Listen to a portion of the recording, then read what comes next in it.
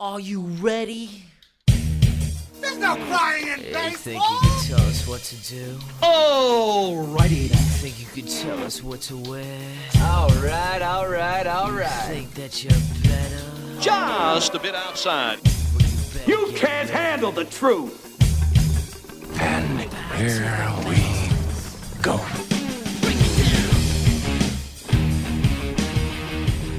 All right, what's up, everybody? Welcome to an edition here of Morning Heaters here at Performance Edge. Ready for our first roundtable discussion. We have our full staff with us today, and we're really looking forward to it. Excited to get this off the ground. It's been in the works for a while now, but I am really thrilled, fired up. I just really hope somebody out there is going to listen to this soon. And if you are listening to it, please give us 5 stars, download it, and let us know what you think about it. I want to introduce who's with us right now. My co-host, for those of you who don't know him, Mr. Daniel Mingden. He was a local Westside High School graduate, a Texas A&M alum, drafted by your Houston Astros. Major league pitcher, professional pitcher, Daniel Mingden. How you doing, man? I'm doing pretty good. How about you? I'm doing all right, man. Glad to have you on board. To my left over here, our hitting director, J.R. Barden. He'll dive into who he is over the next few shows. And J.R. has been in the select world. He's been in the scouting world, has a just unbelievable amount of knowledge. He's also a big smartass, so he'll fit right in with this crew and what we're trying to do. J.R., how are you? Fine, Derek. Thank you for asking. Yeah, here we go already. He's also, I guess, he's kind of stepping in as our producer today. Our producer, Kobe Rich, Get Rich Digital, got stuck. I-10, man. I-10 driving in. Hey, traffic in Texas, man. It's something else sometimes. Yeah, we got to tell Kobe. I mean, if he's going to be a Houston guy, he's going to have to learn to leave at least 2 hours early. So, and then sorry, ladies, he's not single anymore, basically married, but Mr. Chris Parsons is with us. I am here. The back of my head looks great on camera right now. The hair's going, so. You have great hair. Thank you. You have a great flow. Great flow. Face back up. Yeah. A little bit. Not the best mustache. No, can't get there yet. We all can't be you. That's okay. It's okay. We got a good show lined up for you. We're going to dive into some topics with Daniel and COVID's impact on baseball today. Like we talked about, we're going to have an interview with Robbie Grossman. Throw out a little fantasy football, maybe a little Aggie football talk as well. And we'll see. Talk about some modern day training with athletes and youth and what's going on at Performance Edge. So we'll dive right into it. Rock and roll. Coming off into it, I mean, we're obviously still dealing with COVID. It's unfortunate. We went through the shutdown here at Performance Edge, and it definitely set us back in many ways financially. However, we were able. Let me talk about that real quick. We were able to get everybody online remotely and start training. I have to say, I'm very pleased and proud of how a lot of our athletes, high school, college athletes, responded to that. Man, these guys went to work, and it was cool to see, like, when something was taken away from them, their high school season gets canceled. So then we're starting to train here, and then boom, we go into a shutdown. We're told that we're not allowed to train. We scramble. We start doing everything remotely. I don't think I ever worked as hard in my whole life as what we did during that 6 or 7 weeks. Daily Zoom meetings and organizing, late night calls. But man, they responded. Not only did they respond, I'm not saying by doing it, like, some of our college and high school guys, like, were setting PRs as soon as they got back in the weight room, on the mound, with velocity. Like, these guys took it and ran with it. So it's kind of cool to see some of these guys, when something's taken away from you, how they were able to respond. You really, saw the grit in some of our athletes there. Yeah, and I think it might even, lit a fire under them a little bit, because what they love, what they want to do, play baseball and get out there with their friends and train, be on the mound, get better, was just stripped away. And then we're stuck at home, can't do anything. So you might have had that lull period of a week or two, and then all of a sudden it's just like, well, I want to do something. And so I think that's why they got so proactive, and that's why they were so willing to do something, is because we were stuck at home and we couldn't do anything. One thing that stands out the most to me is the fact that it was really a reality challenge. They had every opportunity not to work because no one's watching. Exactly. And I mean, I was impressed, because our guys, 100 of them on a Zoom call at one time, asking questions, and throwing out videos, and like, these guys are busting their tails when no one's watching. That's reality. No, that's the truth. that's the biggest thing in all sports. I think that's the most important time is when you're getting your work in. Do you continue to work as hard as you would be if people are watching you? And you're by yourself at your house, all alone, having to do your workout by yourself. You maybe had some music, but you don't have anybody to talk to. What's your motivation? Exactly. There's nothing there. And so it's just one of those things where I think it was just a huge step for all those kids to learn and understand that if they want to play and they want to grind, that's the most important part is when nobody's watching. Yeah, I mean, we were having to write out programs, for kids. Like, hey, do you have weight sets at home? What are you doing? Body weight programs, throwing programs in different phases and where they were 5-6 days a week. I was worried. My initial fear with everybody was, how do we keep these guys engaged in something that we live in a world? If you want it, they go get it. You want training? I want to go see this guy right now. I'm going in, and so. Maybe, I don't know. I know for me, I think we kind of took it for granted a little bit and how fortunate we really are. So we were able to step back. I think our athletes got a taste of that. And man, you talk about, they were pushing us to give them more. And we talked about that's what you want. That's it. The way they adapted, though, like the most impressive thing, we have a video of one of our guys, and we'll show this at some point. Workout equipment was so hard to come by because it was like everyone's buying it because everybody's starting to train out of their own personal garages and gyms. We had a guy walk around with square bells, and he's doing like it's how do you Farmer's adapt? walk. Oh my! I mean, come on, that's some old school stuff, but if he's finding ways to get it done. Yep. On that note, just to throw this out there, we gave out like all of our equipment too. Kids didn't have any things like come and take it. If you still have some of our equipment, I'm pretty sure we're missing like 5 shoulder tubes and wrist weights. I mean, if you have it, use it, but don't be afraid to check it back in, and you can check it back out again if you need it. Maybe we'll hook you up with our boys Oat Specialties, get you a discount or something. But we kind of need that stuff back. COVID's tough times, man. It's tough for sure. So. Yeah, I mean, and staying on the COVID, you being, a professional athlete, I'd like to ask you the impact that it had on the MLB season. I know we'll touch with Robbie a little bit later, but just for you as a pitcher, I mean, look, I've been to the Minute Maid Classic, right, and love it. And fortunately, it looks like we may not get to have that this year, but I picture that stadium with 1,000 fans, and you hear the metal bats in there and everything echoes. Was that what it's like throwing in a big league stadium with nobody there? It was weird. You could hear, a pen drop in between pitches. You could hear people breathing. It was just weird. It was just one of those things where it was like inter squad game that you had to play, but it mattered. Yeah. Like you had to bring your own energy. You had to figure it out on your own because you didn't have the extra adrenaline push and the extra, outside stressors of 30 to 40,000 people screaming at you. They tried pumping in the fake crowd noise, but it was terrible. It was just the worst. Yeah, it was, trust me, from our end, listening to it, we could tell. And then even the fans that were there, the 5 family members looked like they were falling asleep every time. In fact, we have a shot in one of the games where the announcer forgot almost that it was being pumped in. And he's like, man, the crowd's really getting into it here. And maybe it was, tongue in cheek, but then they go to the 5 fans and literally the girl's asleep sitting there at the stadium. I mean, that's baseball in a nutshell. But is it possible that some athletes, I don't say take it for granted, but when you do it every day and you're throwing it, you adapt to it. But when it's taking away the energy that the crowd actually does bring, is it something you had to get used to? Yeah, it was. All of us complained about it a little bit. Just like I said, it's just the outside. You don't even realize it, but the outside crowd noise, the screaming, hollering, just the whole aspect of the stadium noise. That they're get the fans going. Fans are there. It's just there's an extra little bit of a fire, and then all of a sudden it was just dead silent. So I think this actually may end an age-old argument, and something that JR always rides my ass about is with the Dallas Cowboys, I like to say we.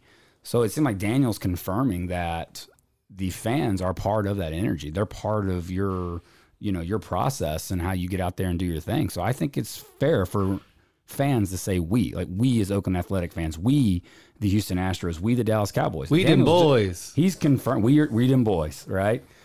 we're not real good right now, but we didn't boy. So Daniel's confirming that the fans are a crucial part of the success of the team. Am I getting that right? I mean, that could be my opinion, but that's what I think. I think your opinion's valid. I mean, I'll just give you an example. I remember when we were in the heat of the year, and it was A's versus Astros when we were here in Houston. And, you know, when we play in Oakland, we only, you know, get 10 to 20,000. Hopefully on a weekend we can pull out a little bit better. But when you're over here in the juice box and you got 35,000 people roaring, it's a huge difference. When you're on the mound and you hear 35,000 people screaming on top of crowd noise, and then the announcer getting the crowd going, you feel the radiation, like, or the vibrations of the stadium. Like, it's no matter how tunnel vision-y you get with the catcher, you know, me and the catcher, we're locked in and everything, you still feel it.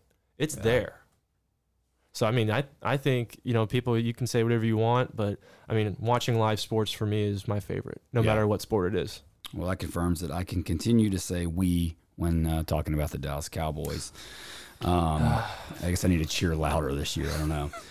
On that, you talk about coming to Houston and COVID. I mean, I hate doing this, but you came down to Houston and you didn't get to go back to Oakland. And several of y'all, you know, you came down with, you got the COVID and you were forced to stay home. And what's crazy is like how much backlash you got for it and the hate. And like one of the comments that stands out here, and I'll read it real quick on the air.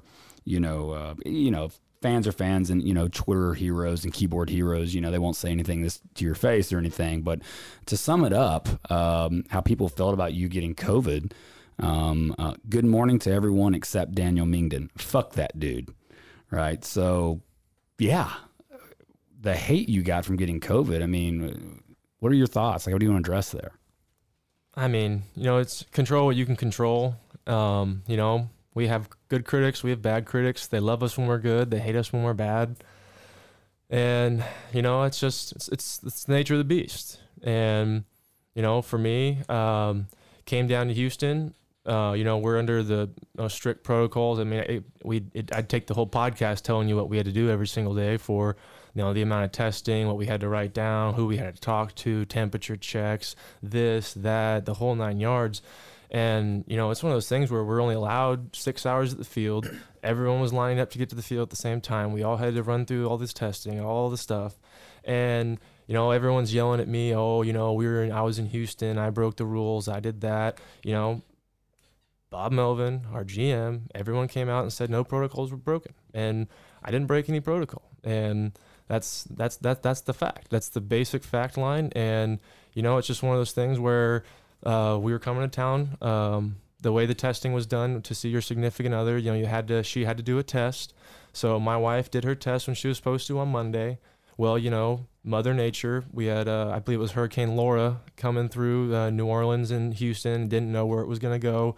I guess the shipping got backed up and everything that happened. And every single day, you know, I kept asking our training staff, hey, did you get Danielle's test back yet? Have you got it back on Tuesday? No, not yet. Delayed. Wednesday? No, delayed. We're flying in Thursday. And I was like, hey, do we have the test results yet? And they were like, no, we don't have it yet. But, you know, we arrive and I get in an Uber with Robbie Grossman and we Uber home together. I go see my wife. He goes home to see his girlfriend.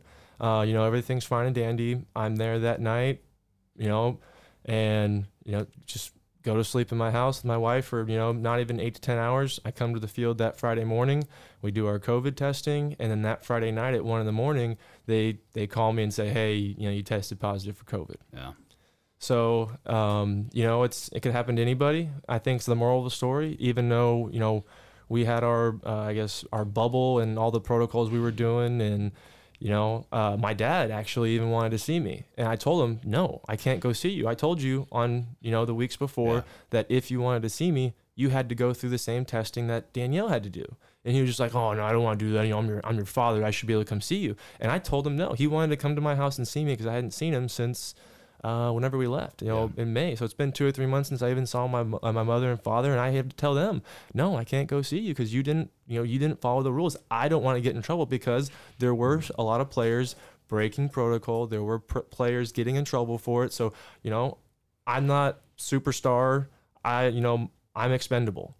Yeah. So for me, I was following every single rule. You know, people could say what they want about me. I don't care. It's just one of those things where, you know, I followed every single rule we had, and I still ended up getting it. Yeah, I think a lot of people took it as, you know, Mingden comes home to Houston. He's out partying, and you know, the people were they big think, partier that he is. Yeah, exactly. You know, he's out partying. He's not following protocols. He doesn't care, this and that, and that's frozen the truth. And that's all the MLB guys for the most part. You know, you had a couple, you know, sour grapes who got caught going and doing things, but that doesn't. I mean, you guys had to go through a lot, and I don't think people understand what it took for y'all to make that season happen. And in a way, you did it for yourselves. You did it for your career, your livelihood, but it also, I know you guys wanted to get back to give fans some sense of normalcy and living. I honestly, I couldn't imagine going through COVID, or even other families going through some of this and the struggles without some sort of normalcy, to be able to flip on and watch you guys play, to be able to flip on and watch the Dallas Cowboys get their ass kicked again. But at least I get to right now. Yeah, I mean, that's what really sucked too, is, you know, we went through an entire offseason. We got ready. We show up to spring training. We get through, I think it was maybe 2 weeks, or not even 10 days as you know, legit spring training. We play, you know, 5, 6, 7 games. Maybe we got a little more than that. But all of a sudden just came to an abrupt stop. Boom. Yeah. Everyone was sent home.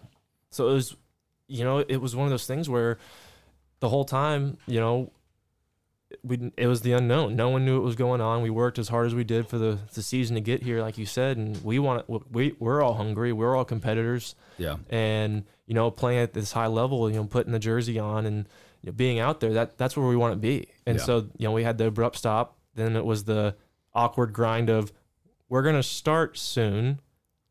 Wait. Yeah. We're going to start soon and wait. And finally we start back up again. And then we had, I mean, the rules on rules on rules. We had we called it the mask police. We had a little hall monitor lady that was in our locker room all the time. You know, we had all the rules and all the regulations that every other sports team has. It's just, you know, it's just the luck of the draw. Yeah, I mean, and you guys got to start up. Meanwhile, we've got, you know, most, you know, minor league. We've had guys that were here. They left for spring training. Everything's good. COVID Thursday happened. I remember I was riding in the truck coming to Performance Edge. Chris was with me, and COVID was starting to like get hot, and everybody was kind of starting to wonder what's going on. And Chris looks at me, and I'll never forget, goes, "The College World Series just got canceled." And we're like, "Why? Because of COVID?" And it was like, like when that happens that early, and then it's just a domino effect and the trickle down. And so we've had minor league guys, you know, not just here, at every facility, I'm sure, like they leave and you start getting phone calls like, I'm coming back. And they came back. Hey, we're going to start up. No, we're going to start up next month. No. And the next thing you know, like they're here till September, and they're almost in the same cycle now. So we're having to create new programs and new ideas, and like I was glad like Poppy and those guys at DST, they did some live ABs out there at Premiere, so that was good for some of our guys to go to. And for them, I mean, you're literally making it up on the fly, and you can't help. I mean, some of these minor league guys, they make nothing. So I do applaud a lot of these organizations for keeping them on and guaranteeing like, hey, we're going to at least pay you through this month. And when that got there, they found a way to keep going. So somebody was behind the scenes fighting for these minor league athletes to keep them there. And it's not glamorous. I mean, one of ours, Mitchell Walters, right? I mean, he works for us too in the off season, and he doesn't get paid well here, right? He gets paid decent, but not well. I mean, he makes more money here than what he does as a professional athlete. And so for everything to be up in limbo for those guys, and for them to go through it's not easy. And it's not easy to sit here and train without a future and not knowing what's going on. So, and here we are into 2021. Unknown. Nobody knows. Nobody knows, right? I mean, you guys who are MLB status or AAA status, they have a pretty good idea y'all are going to start. We don't know when, it may get pushed back, but y'all are going to play. But for everybody else, we don't know, man. And that's, you know, I'm running out of things to necessarily tell them and motivate them, but it's just control. We can control right now and go forward. So I'm really hoping we can find a way to get these guys on. But it was cool. Like I said, I think MLB's fighting to get these guys and get them paid and find a way to keep it on. Because you talk about a game changer forever. If we have to start cutting minor league systems that won't ever recover. Well, didn't they cut I think 30 teams already. I think the lower end teams, the like the advanced rookie balls or something like that. I think they cut 30 teams. Yeah, and that was already kind of in the works, so it was just like the timing of it. Good timing, I guess, by MLB. But and for those athletes, but not just in MLB, and we talk about minor league athletes, the college recruiting world has been flipped upside down as well. And you talk about scrambling from just dead periods. The dead period started with the summer, so guys are playing summer select ball, which you're able to get, and then it's extended for a month. Then it was extended a month, and then it's extended a month, right? So these guys, certain schools, which still confuses me, like why can certain divisions, they're allowed to go recruit at D2s in some schools, but Division I's not. Okay, look, I mean, it doesn't. It's our first pandemic, I guess, in a long time, and so they're having to change the rules. But I mean, it makes no sense. College coaches have no idea what's going on. I mean, leave it up to the NCAA to not have a clue what's going on either with it. But for the athlete, right, for the 2020, I say that the 2021-2022 class, good luck. Yeah, get this. So, I'm talking with a couple coaches around the country, junior college players right now. So if you were a 2020 grad, you have this year that doesn't count against you. You have this season. So basically what you're talking about is you're talking about a kid that's going to come out. So last year's season didn't count as 2020 season. So the 2020 players from last year and then 2021s from this year do not count against your eligibility. So you're going to have kids that have been 2 years in junior college that when it's time to go to a Division I school, go in as freshmen. So talk about a crazy world. Why would a college coach recruit an 18-year-old kid when he can get a kid who's a freshman going in classification the same age, 2 years older, 2 years more mature? I was like a mature talking freshman. About a logjam of players. And that's a tough scenario, and they've got 4 years to play. Wait, so you're saying that for JUCO baseball, the 2021 season that hasn't happened yet, that we don't even know if we're having yet, if they play or not, they're not counting it against. They came out last month and said that. That's correct. So 2020 season and 2021 season do not count against you. So if you're a 2021 or 2022, or now that extends into 2023 high school grad, you better throw 90. You better be a dude. That's it. You better be one of those premier or elitist type players, and that's. And from a Division I standpoint, those are the guys. That's just where we're at. And then NCAA just passed it, allowing colleges, which I actually agreed with this move because they got to take care of the schools and university, especially baseball with limited scholarships. They allowed it to, there's no 25% minimum anymore. So they want to give you 5%. They want to give you books. They can. They got to kind of link that out. Golly, I know they expanded the rosters a little bit. Mm-hmm. I mean, I wonder what that's going to do for even, is that going to make high school players more, more willing to go in the draft now? Well, the hard part is this, though, and you would think it would, but the hard part is where are those guys gonna, where are they gonna go? They don't get a season back in high school. Yeah, that's when your clock ends in high school, it's done. It's done. It's a log jam, and it's again, I'm glad I'm not in that situation right now as a high school player. I feel for some of those guys. It's be lucky that you got your deal. Be lucky that you're Performance Edge Player of the Month. That's no joke. I hope you sign that paperwork quickly. Yeah.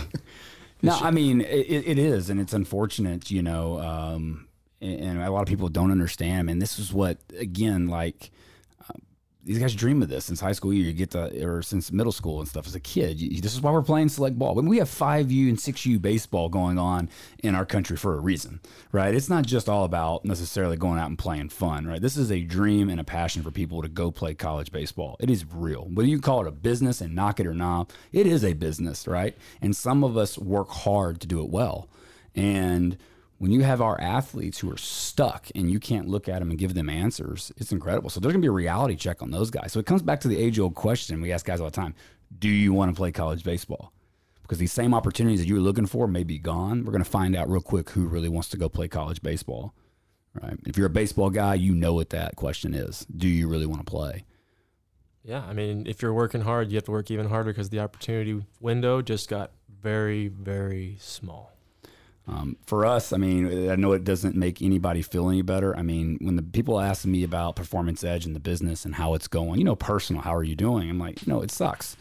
But we're not alone in it. So I'm not going to sit here and bitch and whine and complain about our opportunities and things we lost. We're all in this together. We all have families, other businesses, and the impacts that it's had, other companies. I mean, I remember during COVID, I'll say this now, like I'm glad that I'm friends with Kevin Poppy, with DST and those guys. But as soon as it hit that Thursday, right, I remember texting Kevin and just basically saying something along the line of, hey, what does this mean? Like Kevin had these answers out there with COVID, just looking for comfort from somebody else. And he's like, well, it looks like it means we may be shutting down. I mean, I got the answer back. And like, what do you think? And so we were able to kind of go back and forth, two different companies, competitors, non-competitors, but hey, how are you guys doing? What are you doing for protocols? And we were able to work back and forth. So I was appreciative of him being open to us, and it kind of helped me through to know that, we're not alone in this. And same thing with these athletes. Look around you. All your peers are going through the same thing. One way or the other, we'll get through it and we'll get back on track with it eventually. But I just have a feeling this next 2021 is going to be very similar, at least in the sports world. It's going to be very similar to 2020 and for maybe years to come. We just talking about it, what are the effects of it with the, MLB and college baseball, high school. You being an Aggie, right? Are you wearing your ring, by the way? I'm wearing it. Yeah, JR likes to call A&M a cult. Is it a cult? I mean, a lot of people say that. I mean, I think it's just a great coalition of people that come together and have the same values and traditions, and they really appreciate that. And, I think it's just one big family, I would say, over a cult to make it sound a little nicer. I think it's exactly how you would describe a cult. Same values, same beliefs, family. Merriam-Webster definition of cult. I will give Daniel that. I mean, look, to me, there's two big college cults in Texas. It's University of Texas, who doesn't have their traditions. Yeah, right? They just talk about SIPs. And then you've got the Aggies. I will say, though, I mean, everybody asks me, some of my favorite experiences in my life are going to an Aggie football game. Whether you root for them or not, it's incredible. Going to A&M baseball games, like watching you throw, it was just like, dude, these guys, they don't care. They have 5 wins on the year, 40 wins. They're going to fill the stands. They're going to be there, and they're going to talk smack better than anybody else in the country. Oh, yeah. That's they find a way to talk smack and not win sometimes. That's what blows my mind. They are ultimate at it. And they're almost like Cowboys fans. Don't y'all even see? It hurts. It stings. I have no comebacks this year. That's the deal. So it's not going to be as fun. You're right. You're right. And honestly, too, I'm just going to throw this out there now. We're talking about Texas A&M. I think Texas and A&M should play every year across every sport for the rivalry. I do not care about, who's better than who. Every single year, every single sport, A&M, UT, bring it back. Bring back Thanksgiving football. That's Ooh. huge. Yeah. Nothing against LSU. It's fun. It's not the same. No. But I just hate how it's just a bickering match between the A&M and UT about like, we don't want to play because of this, or this. Just like, no, come on, just every year play each other, bring the fire, and you never know what's going to happen. Yeah, sometimes it's not about you. It is about the fans and the athletes. And that was one of the incredible series, one of the incredible games you look forward to, because there was a lot of years, right, through the 90s or 2000s where A&M was struggling. They were behind. But that game, it didn't matter. It's like Texas and Oklahoma. It doesn't matter. Throw it out the window. That game, A&M always showed up to play. That game, Texas always shows up to play. And for years, A&M had the opportunity to knock Texas off the board, and they did a couple of times. And so, yeah, there's things like that just need to come back. Like this getting in the money and all these contracts now. It's like it's old for us. Like You're right, Texas, A&M. Rivalries drive sports. Yeah. In my opinion. Two Colts hitting head-to-head. Who's the ultimate Colt in the state of Texas? I love it. All right, guys, we're going to our next segment here. The guest we have with us today, he's a local boy, a professional baseball player. For those of you who don't know him, he's an incredible person, an incredible athlete, and we're blessed to have him on our show today. He is a Cy-Fair High School alum and former Houston Astro. Just finished a year up with the Oakland Athletics. I'd like to welcome Robbie Grossman to our show today. Robbie, how are you doing, man? Doing great. Thanks for having me on, guys.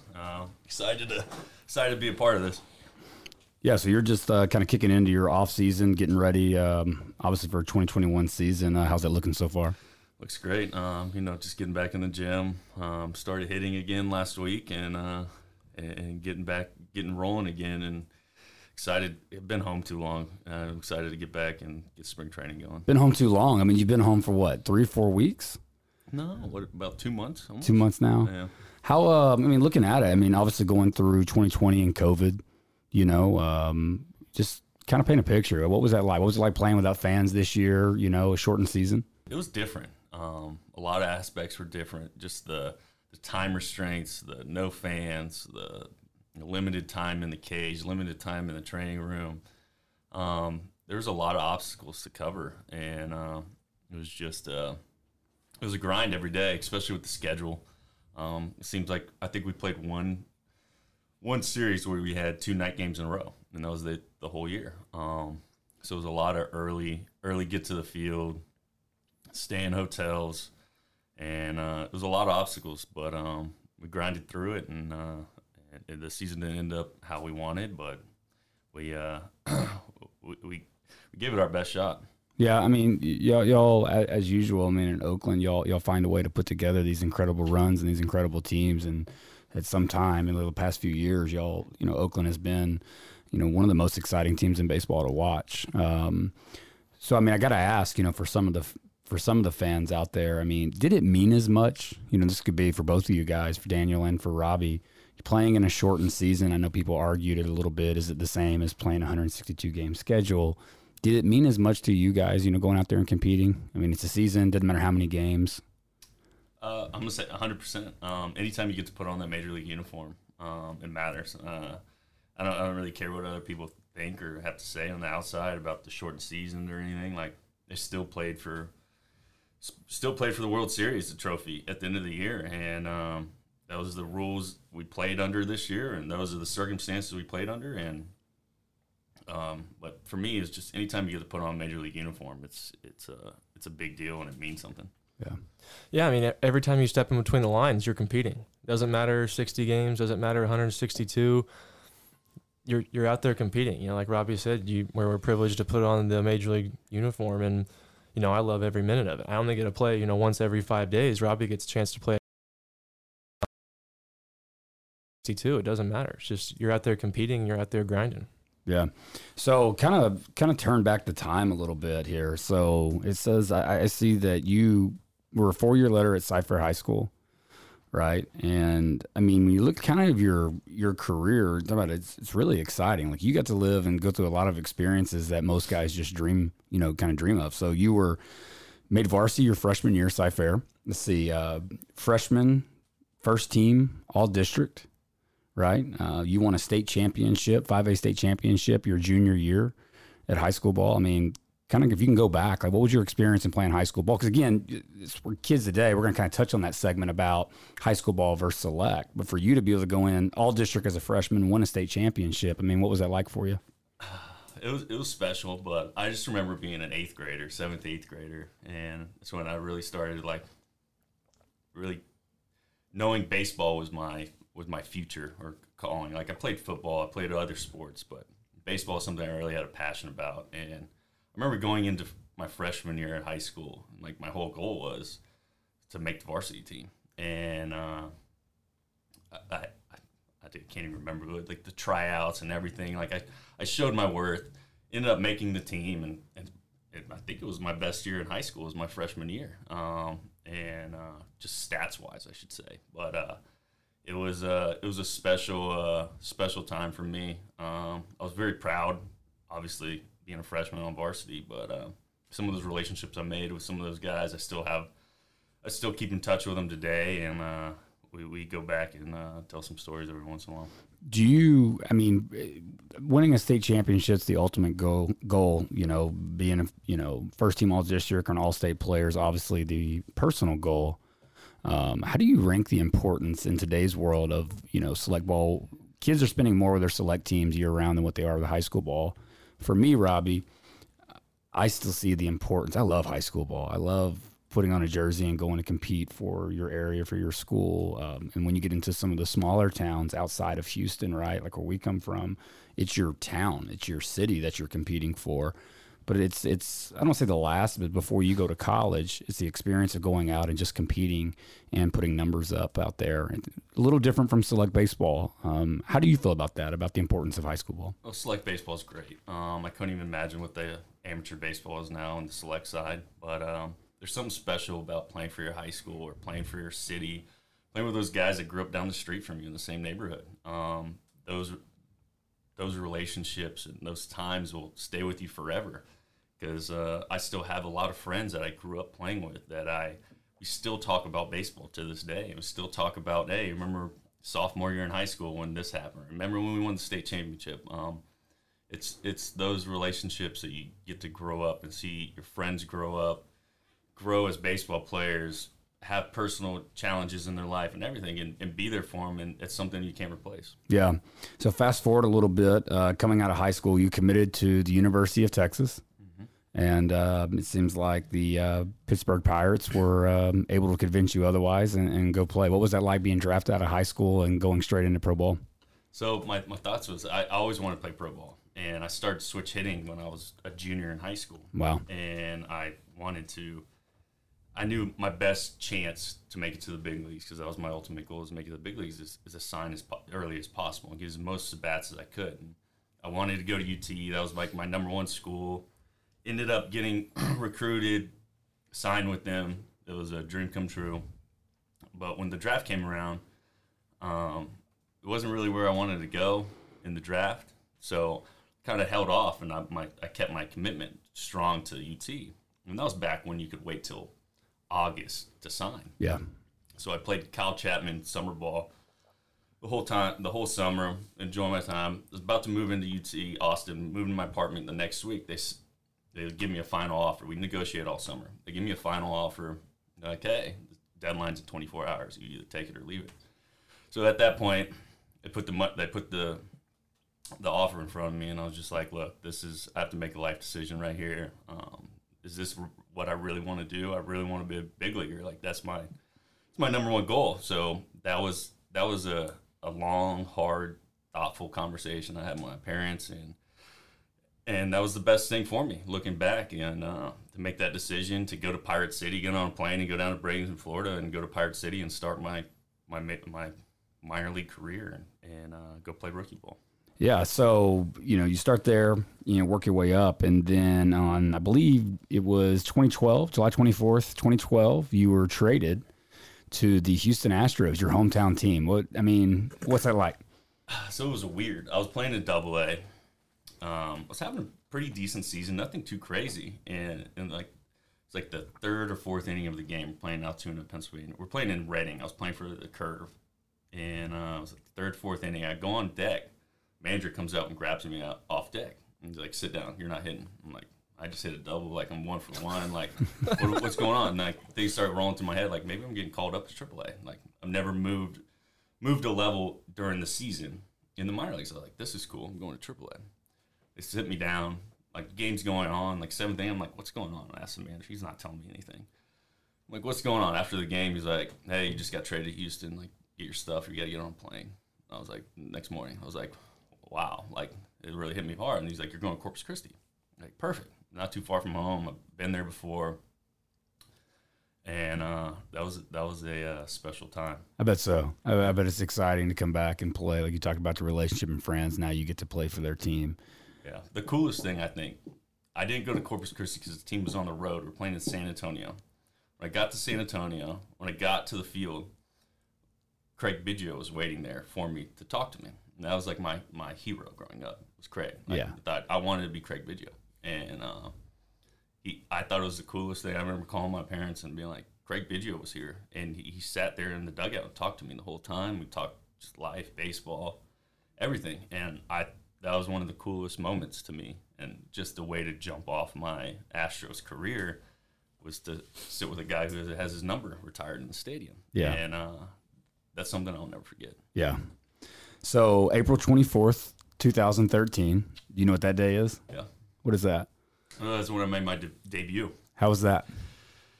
What was the phone call? Yeah, you get the phone call. What was it like? So playing in Albuquerque, New Mexico, AAA.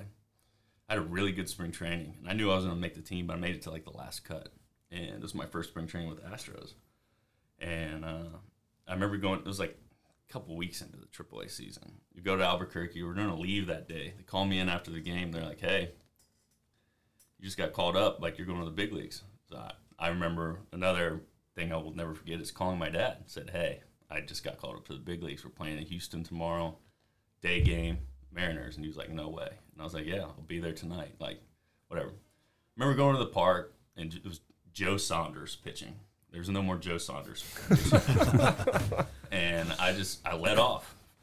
Debut in the big leagues, hit lead off, whatever. And it was, I remember my first base coach at the time, or my outfield coach, Dave Clark, who's he's an awesome human, awesome coach. And he was like, "You only get one first pitch." And I remember him throwing the first pitch of the game, and I didn't swing. And he threw it right down the middle. I was like, "Oh no, there's my chance." Next pitch, I swing, broken bat, grounder, weak ground ball to shortstop. First batter, I'm like, "All right, got that." Like, whatever, got it over with. Next at bat, I foul off a pitch or so, I think, and I hit one down the line. I'm like, "That's foul," and it bounces right off the line into the seats for a ground rule double. So that was my first hit. Yeah, but that's pretty cool, man. It is. It was special, and it's something I think about every once in a while. But something like another thing I'll never forget. Yeah. We got a few more minutes here. Kind of mix it up. Just kind of what are your thoughts on today's training? One of the topics we're going to dive in later in this segment is today's training of modern athletes, particularly with youth high school athletes, baseball players. Is it enough or is it overkill a little bit? Just kind of what are your thoughts on the way we're attacking things today? I think the training and the game itself is evolving every day, and the game is completely different in the big league level than when I broke in 13, and just how guys are used, guys out of the bullpen are used, how the platooning, there's so much different. The game's evolving, the training's evolving. You talk to some old coaches, and they're like, "We took the off season off, but now you guys, this is a full-time job. Like, you guys can't take any time off." It's evolving to a point where it is a full-time job, even at an amateur level. If you want to be at the top level and play with the big dogs, there's guys out there just grinding, wanting to be there. Yeah, I feel like the bar is just being set higher and higher and higher, so it's either keep up or you just get left behind a little bit. Exactly, especially with the access of so many guys playing now. There's so many kids playing, and then you mix in. Then you even talk about the Dominican and South America. Yeah. How do you, and this is for both of you, how do you feel when you're talking about some of the decisions and the platoon roles are being used different, bullpens? How do y'all feel that how the decision, who's calling the shots necessarily to say who's pitching next? Relying on data, relying on reports now and technology to say who we want to put in what situation and why. How do you guys feel about that? And including with hitters. I think there's so much information out there now, and the biggest challenge is just to decipher it and find out what works. And there's a lot of ways you can say, "Hey, I don't agree with that," or "Hey, yeah, that really makes sense." And as a player nowadays, you just kind of have to adapt and be like, "Hey, this is how I'm going to make my living. I have to be the best at what I can, control what I can't control, and go from there. And when I get my shot, make the most of it." Yeah, I have to say the same thing. As a starter, our length has gotten shorter and shorter over time, and even as the hitters, I've seen the A's the past year or two, we're pulling our 2-hitter, our 6-hitter in the 3rd inning based on matchups, and sometimes you're just like, "Well, what are we doing that for? This guy's hot," or they love the matchup, they think it's what's going to help us win the game. So that's why we've always been the next man up. We've always been a team that we utilize our entire 40-man roster. We have guys getting called up left and right. Everyone's making an impact no matter how little, no matter how big. And that's just one of those things where, like Robbie said, you got to be ready and control what you can control, and you always have to be ready for that moment. Whenever your name's called, you got to be ready to strap up and go. Yeah, I think one thing that's kind of overlooked in the technology, we talked about the Twitter wars and the coaches beating their chest a little bit, is I do feel like some of the technology and data, especially in AA and AAA, now that they're allowing these stadiums, they're bringing that tech into the stadiums, TrackMan and such, is it's giving guys opportunities based off their numbers and what their pitches can do, or how able they're, their ability to make consistent hard contact. It may be giving some guys opportunities to say, hey, his numbers may not be playing well in AA or AAA right now, but based off the data and what we see in trends, he should be able to produce at the next level. So let's grab that guy and give him an opportunity. I mean, you look at Tampa Bay, Oakland's a good example. You get guys, you're like, who the hell is this guy, right? Look at Tampa, some of the guys that help him run through the playoffs. And all of a sudden, it's like, wow, how to, maybe before by the eye, because in the stats, that guy didn't get the opportunity, but the data says based off of what he consistently does, he should be able to play at this level. I like that. And like you said, I've seen a lot of guys left behind in the minor leagues just because their numbers weren't, the old school numbers weren't there, or the eye test didn't pass. But there's a lot of guys getting the shot now where if the batting average, the old school numbers don't match up, they're still getting a chance because the other numbers say they should be doing better than they should. Let me ask you this, Robbie. Do you think it has to do with because guys in the big leagues still or have a little bit more or better command versus guys that are like AA guys? Is that do you think that plays a role into that type of matchup? Yes and no. I think one of the hardest leagues to hit is the rookie ball, low A, high A levels, because you're still trying to figure out who you are as a hitter. And you got guys that really don't have control, but they have plus stuff, and they're getting guys out just on their stuff. And then when you get to AAA and the big leagues, and you start mixing the guys with plus stuff, and they know what they're doing, and you have a catcher that knows what they're doing, it's a perfect storm. And that's when those guys you really take off. You see the guys take off, but there's so many numbers and so many just different things that you can look at besides the old school stats anymore. Yeah. All right. Finish it up here. I got a couple of questions for you, just kind of random, top of your head here, see what you've got. So the first one was going to be greatest baseball memory, but I think I've already got that. I think maybe the Major League debut, calling dad. All right, let's go. What are you more scared of, snakes or spiders? Snakes. Why? Spiders have never bugged me. Snakes. I think that just the aspect of you walking up on a snake is more fearful for me than actually the snake itself. We got Christmas coming up. What's on Robbie Grossman's Christmas list? I was joking with my girlfriend. She asked me this. She said, "What do you want for Christmas?" I said, "Just Yeti cups. Like that's what I'm going to use more than anything." Like, if Yeti's listening right now, Robbie Grossman, hook him up. Are you a last minute, like for your girlfriend? Like, are you planning? Are you on Amazon? Are you Christmas Eve running to Memorial City Mall and running through their shopping? In my head, it goes like, hey, I need to order this. And then weeks go by and I'm like, oh man, I'm running out of time. So, yeah. Well, I think this year we could all use the COVID excuse. It's delayed. COVID was supposed to be here a couple of weeks ago. Told me a week and it ended up being 3. Yeah, I mean, that's what we got. All right, I'll finish it up with this. I mean, for me, knowing you the last couple of years, you really are you're an incredible person, man, and you give back so much to the athletes, and you're just really down to earth. We like to tune in, to some of the Oakland games. Obviously, if Dan or somebody's pitching, we're going to tune in. But like watching you play the game, and I think it's just you. I think it's just the culture you guys have had the last couple of years too in Oakland. But you always look like you're having fun when you're in there swinging. You look like you're having fun, and everything that you do. I think that's who you are. I think you kind of set a standard for what we want, what we like our high school athletes to be. So we appreciate that, and you coming around. I think one of your former high school coaches once said this about you. He said he was fun to coach, looked like he was having fun all the time and having the time of his life playing the game. I think that's one of the best compliments that you can get, and I think that really sums up who you are.